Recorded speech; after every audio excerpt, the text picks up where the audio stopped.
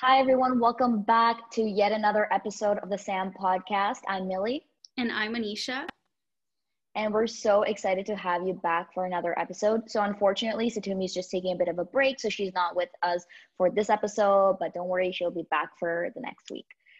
Okay, so this week in particular is a little divergent from the other topics we've been talking about, but I was definitely super passionate about it, and I wanted to talk about it with you. And the topic is about the concept of masculinity and femininity in relation to Harry Styles' Vogue cover.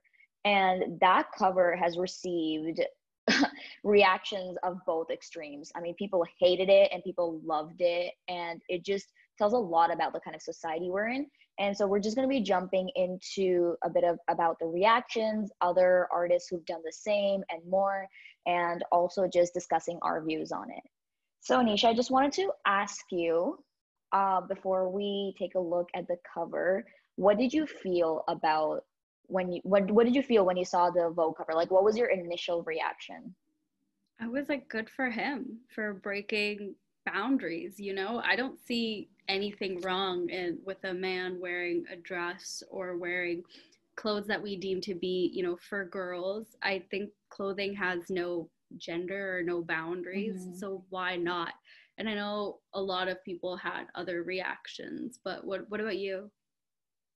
Honestly, I don't think I felt anything. I kind of saw it and I was like, good. Yeah, I didn't exactly. Like think it it was like wasn't such a anything, big, oh my yeah. God It thing. wasn't like a double take back or anything. It was such a like, oh, okay, good for him. And then moving on to the Yeah, next post.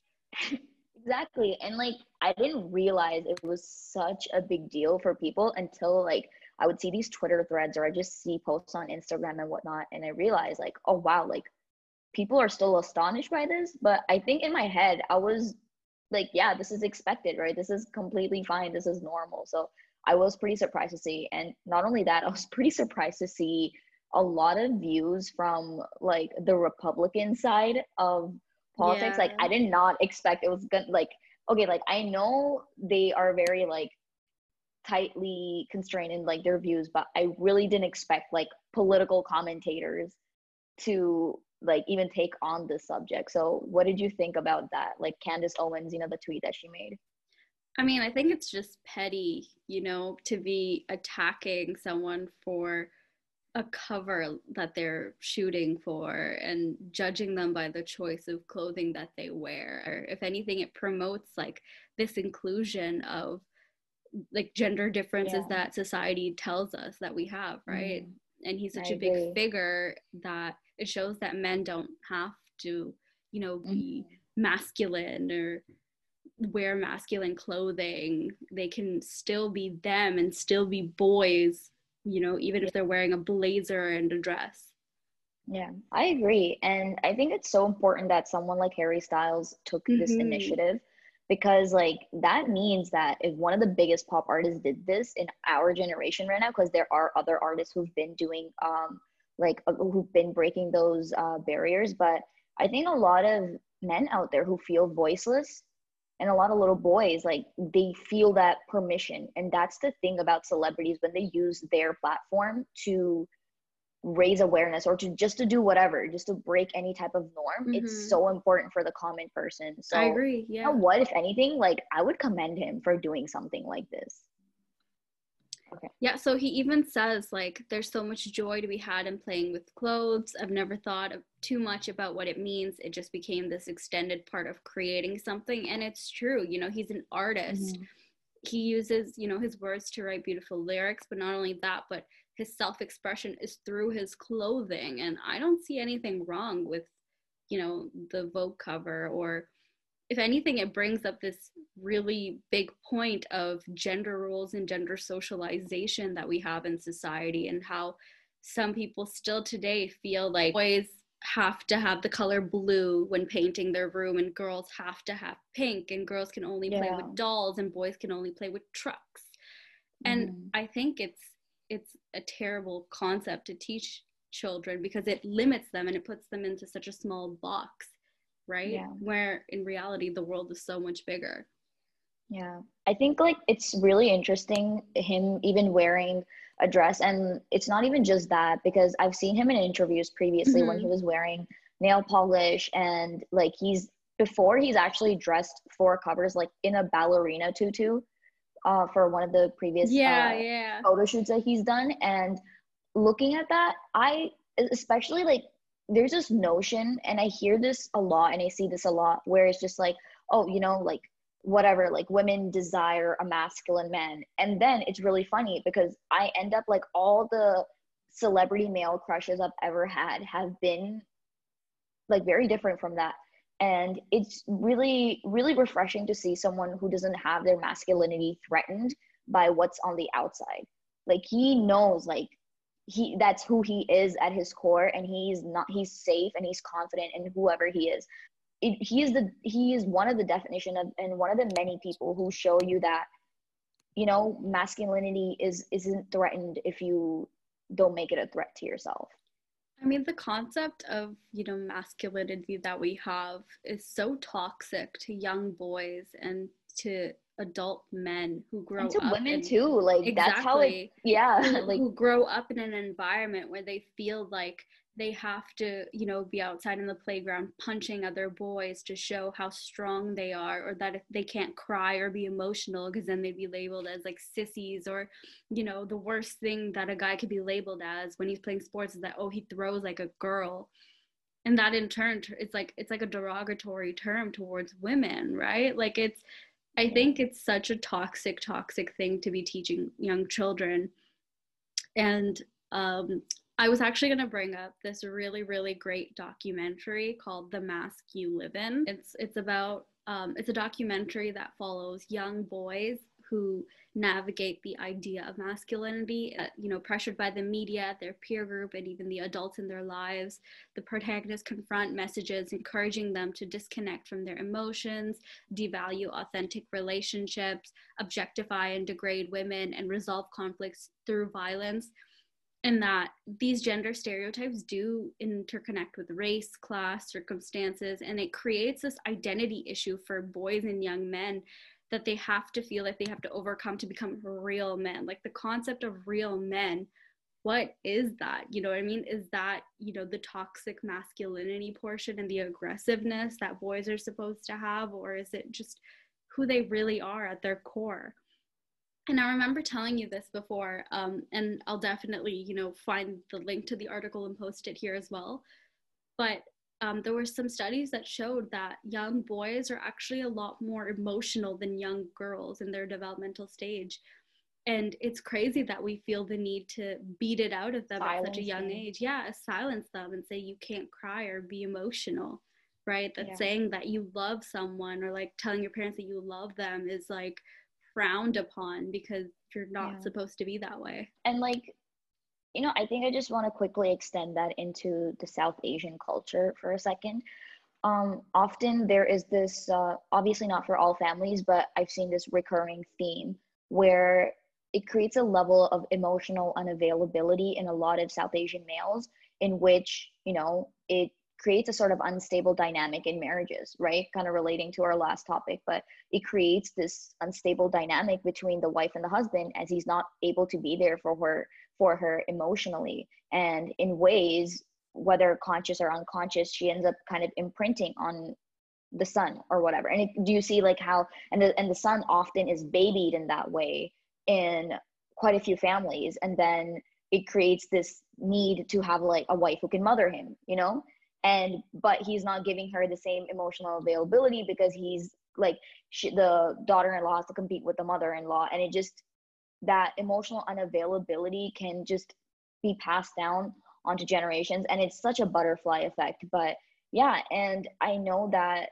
when you silence children, it's not that those emotions are just going nowhere, they're going to come out in one way or another. And one way that I think for generations people have been witnessing is the issue with anger too, right? When these little boys, they're not guided through their feelings, they don't know what to do with it. I mean, no kid really does. And that's why you need good parenting to guide them through it. But if you just don't allow them to have these emotions, or don't allow them to play with what they want, and just give them the overall freedom, I feel like it creates this repression. And you end up seeing a lot of men, young men, with anger issues. And I'm not saying that's like a that's a thing bound to happen, but it's like highly prevalent in like societies where men are just not allowed to express themselves, and it's expressed in terms of anger instead, and that can end up being damaging to the people around them too.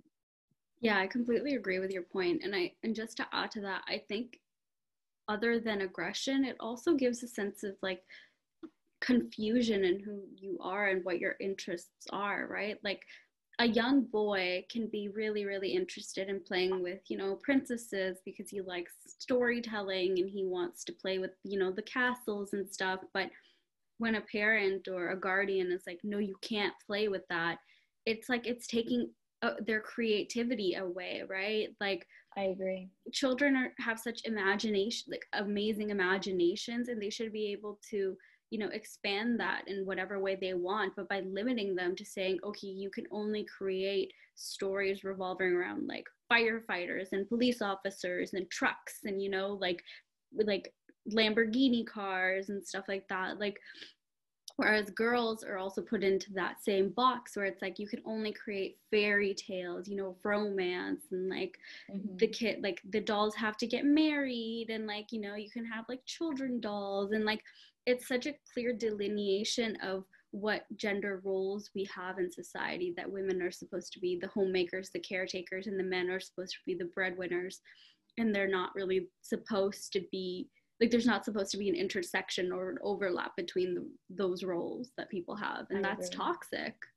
Yeah, totally. And it's really interesting because if you really look at it this way, women have been participating in considerably like masculine fashion for a long period of time now. I mean, we've been wearing pants and, blazers or whatever it is. And that too came with a certain price because we had to fight for a lot of that. But just looking at it now, it's so uncommon for it to be the other way around, that this is like, wow, so ghastly, so mind-blowing for us to come across something like that, maybe in the same way that a woman wearing pants back in the 1960s would have, Yeah. And it's really interesting to see that reaction, because I think in the future, hopefully we'll get to a point where it isn't so surprising to see this sort of transition. I think it's talking just about women and girls too. I think, girls feel that same pressure to, dress cute and dress girly and wear skirts and dresses. Yeah. If you wear jeans, make sure they fit tight, and yeah, exactly. Like make sure they show your curves. And, a lot of girls who are really into sports or might be a little muscular,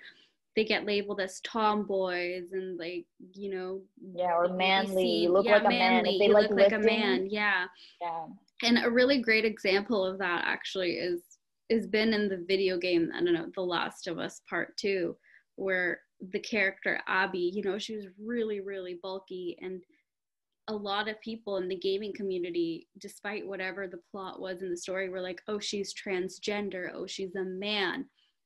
But I mean, she's not. And does it ever surprise you when you come across people like that? Like, it does. It really does. And it's like that, don't it's they? so hurtful because, I mean, you can say whatever you want about the story. I loved that game, and more than that, I loved the characters that they had. They had people of color, they had people who are part of the LGBTQ community, and to just like label somebody as manly or as transgender solely based and using on transgender as an insult, exactly, like solely based on the fact that she's muscular and she's strong, and not even knowing her story. I mean, I think it's terrible, and it's the best example of something I can think of right now. And it happens all the time, in high school and middle school when girls are playing sports. They're like, why are you doing that, right? Like, and you can see it in the differences between the sports themselves too. Like the boys, football team might be more like they get more popularity, they get more funding because that's what boys are supposed to do. Whereas the girls football team might not get enough attention. They might be like, oh, it's just a pastime for them and not an actual career that they can make out of. But some girls want to do that full time in the future, right? Like they have dreams too, and why push it down because that's not something that society deems to be an acceptable role for women. She said, there is no society that can survive without strong men. The East knows this. No, it doesn't. In the West, the steady feminization of our men at the same time that Marxism is being taught to our children is not a coincidence. It is an outright attack. Bring back manly men. Okay, I really don't know how Marxism ties into this. I looked at it, I was pretty confused. And just when she said the East knows this, you want to talk about that, Candace? Okay, well, let's take the Indian culture, for example. There is the concept of like a lot of like transgender individuals in the Indian culture. Sure, in society, they're not celebrated whatsoever in the ways they deserve to be, but in like religious context, they're considered on par with a sort of having a like a godly status because they embody both the masculine and feminine figure. So if you really were to go into that, you should do a little bit more research before you go into those concepts. And a lot of Eastern cultures actually they didn't wear pants, you know, and a lot of them had more like, if you were to look at East Asian cultures, like traditionally they didn't wear like jeans and like pants back in the day. They wore more traditional fashion, like They wore lungis. the hanbok. Like I think this, that's how you say it, like in Korean fashion. but also like that it's like just, Irish men, they wear the kilts, yeah, kilts, which he right? was The wearing skirts. in Yeah, he was exactly. wearing And in the they're cover of still Vogue. manly men. The problem that I have with this is that, you know, she's saying like the steady feminization of our men, it's an outright attack, or that no society can survive without strong men. The issue isn't whether or not we're taking, you know, strength away from these men, but it's about opening up their self-expression and opening up, you know, and breaking down these barriers that people have built for men and women throughout society. And just because, you know, he decided to wear a dress, or just because some man decides to wear nail polish, does not make them less strong. And when I read tweets like that, like as I was mentioning, right, like the whole save our society kind of theme, Mm-hmm. like the society does not need to be saved. We're actually moving in a very progressive manner for once in the longest time. I know, We're yeah. finally acknowledging that you don't need to save anybody. And the whole thing of like things need to remain this way, the maintain order, is just so toxic because you're not celebrating diversity in the end of the day. You're taking only a very few people out of this big sea of people, and then you're saying those are the only people that can make it into our society. Anyone who's not that, either change yourselves or you're just not allowed in it. And that's where it becomes toxic, right? And I just don't like seeing the whole like we need to change, like we need to retain what it was because our society is going to shambles, you know, everything is like a, they pretend it's an apocalypse. Well, in reality, it's really the change that we need, and people have been pushing for the longest time. I mean, like bringing that topic up, it's been happening for like many decades now. I mean, if you take Prince as an artist, Freddie Mercury, like these people are legends and they've been participating in this considerably, like whatever you say, like feminine culture, but it's the way they wore it gave so many people a voice and gave people the freedom to express themselves. So I just wanted to ask you, why do you think masculinity and femininity are so tightly defined in our society? Like we know people have very constricted definitions of it, but why do you think people defend that black and white way of looking at masculinity and femininity? I just think it's what's been happening since like the dawn of time, right? Like men and women had certain roles that they occupied, you know, in the early ages. And I think it, like, women were the gatherers, men were the hunters. And I think as society progressed, it stayed the same. It didn't move or shift in any way. And even through like the Industrial Revolution and stuff like that, you can still see that men occupied majority of like the labored work while women stayed at home with the kids. And even when, you know, the feminist movement arose and women started working, their hours were limited and there were only certain number of jobs that they could occupy, and a lot of them were like sewing or nurses and stuff like that. So they were still caretaking roles. And I think today in 2020, it's really hard for any society and any group of people who have had the same views on certain things for them to shift dramatically. And I understand that. I don't necessarily sympathize with it because, you know, it's 2020. You should be able to be open to anything, right? Like, we should all have equality regardless of our gender, and we should all be able to openly express ourselves in whatever way we want, because, you know, it's our freedom of expression, our freedom of speech. Exactly. But I do think that it's still very hard for people to get over that notion that a woman can do more than just stay at home and take care of her kids, or a man can't express himself emotionally because it makes him look less than. Yeah. And I think for a lot of new generation parents, their biggest job will be to sort of break those boundaries. And I could see it already. Like, I have cousins who have children, and they say that, you know, they make sure that they hug their boys when they go to bed, tell them that they love them, make sure that, you know, they're able to express their emotions and stuff like that, and not shut them down, and make it a very healthy and open conversation. And I think that's what needs to happen. I also think it's this obsession with order to be maintained. You know, I think maybe it's a like a human nature thing, where if things have been a certain way, we do everything in our power to resist any kind of change that comes along. And I think we desperately want it to be the way it was, and anything that's foreign seems like a threat. And that's me putting it in a nice way, because I think some people just are ignorant and they refuse to understand. But if I were to take away all feeling and look at it objectively, I think it's this need to maintain order and need to keep things the way they are. Androgynous fashion, I just really wanted to quickly bring it up. Mm-hmm. I think, like, I really like the concept of androgynous fashion. I was having a conversation with one of my other friends the other day, and she was mentioning, like, I really like that, you know? And a lot of androgynous fashion is also seen in a lot of luxury brands. Mm-hmm. You know, like, you'll see the sort of androgynous models, and then they'll be wearing like just a turtleneck and then like these unisex clothing. Yeah. Yeah. And I was just thinking about the concept of androgynous clothing, and I think there should also be an introduction of like men wearing more feminine clothing in that fashion too, because I feel like that is the appropriate medium for people to express themselves, and not only have women wear like considerably masculine clothes, but also have like men wear perhaps dresses or skirts, and then allow it to stem from androgynous fashion and make its way into more like commercial fashion, if that makes sense.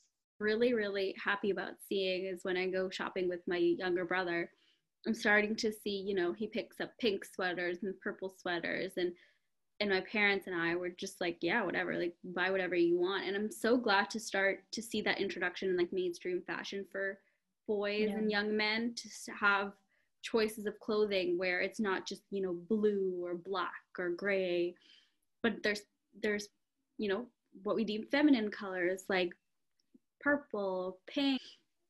I think we need to stop policing clothing so much, you know, and just let people wear whatever they want. Other actors have done parts where they play gay men. I mean, you could see that in Brokeback Mountain, where Jake Gyllenhaal and Heath Ledger, they played closeted gay men. And gay men have played straight men. Yeah, Neil Patrick Harris played a straight dude in How I Met Your Mother for like 9 seasons. Years. Yeah, exactly. So I just feel like it's such a strange environment too, right? To take an art form and to take somebody's role and then to turn it into, oh, well, let's question his own sexuality just to make sure. It's a personal question. Just because he dresses up and wears, you know, dresses or skirts or whatever doesn't mean that, you know, he's gay.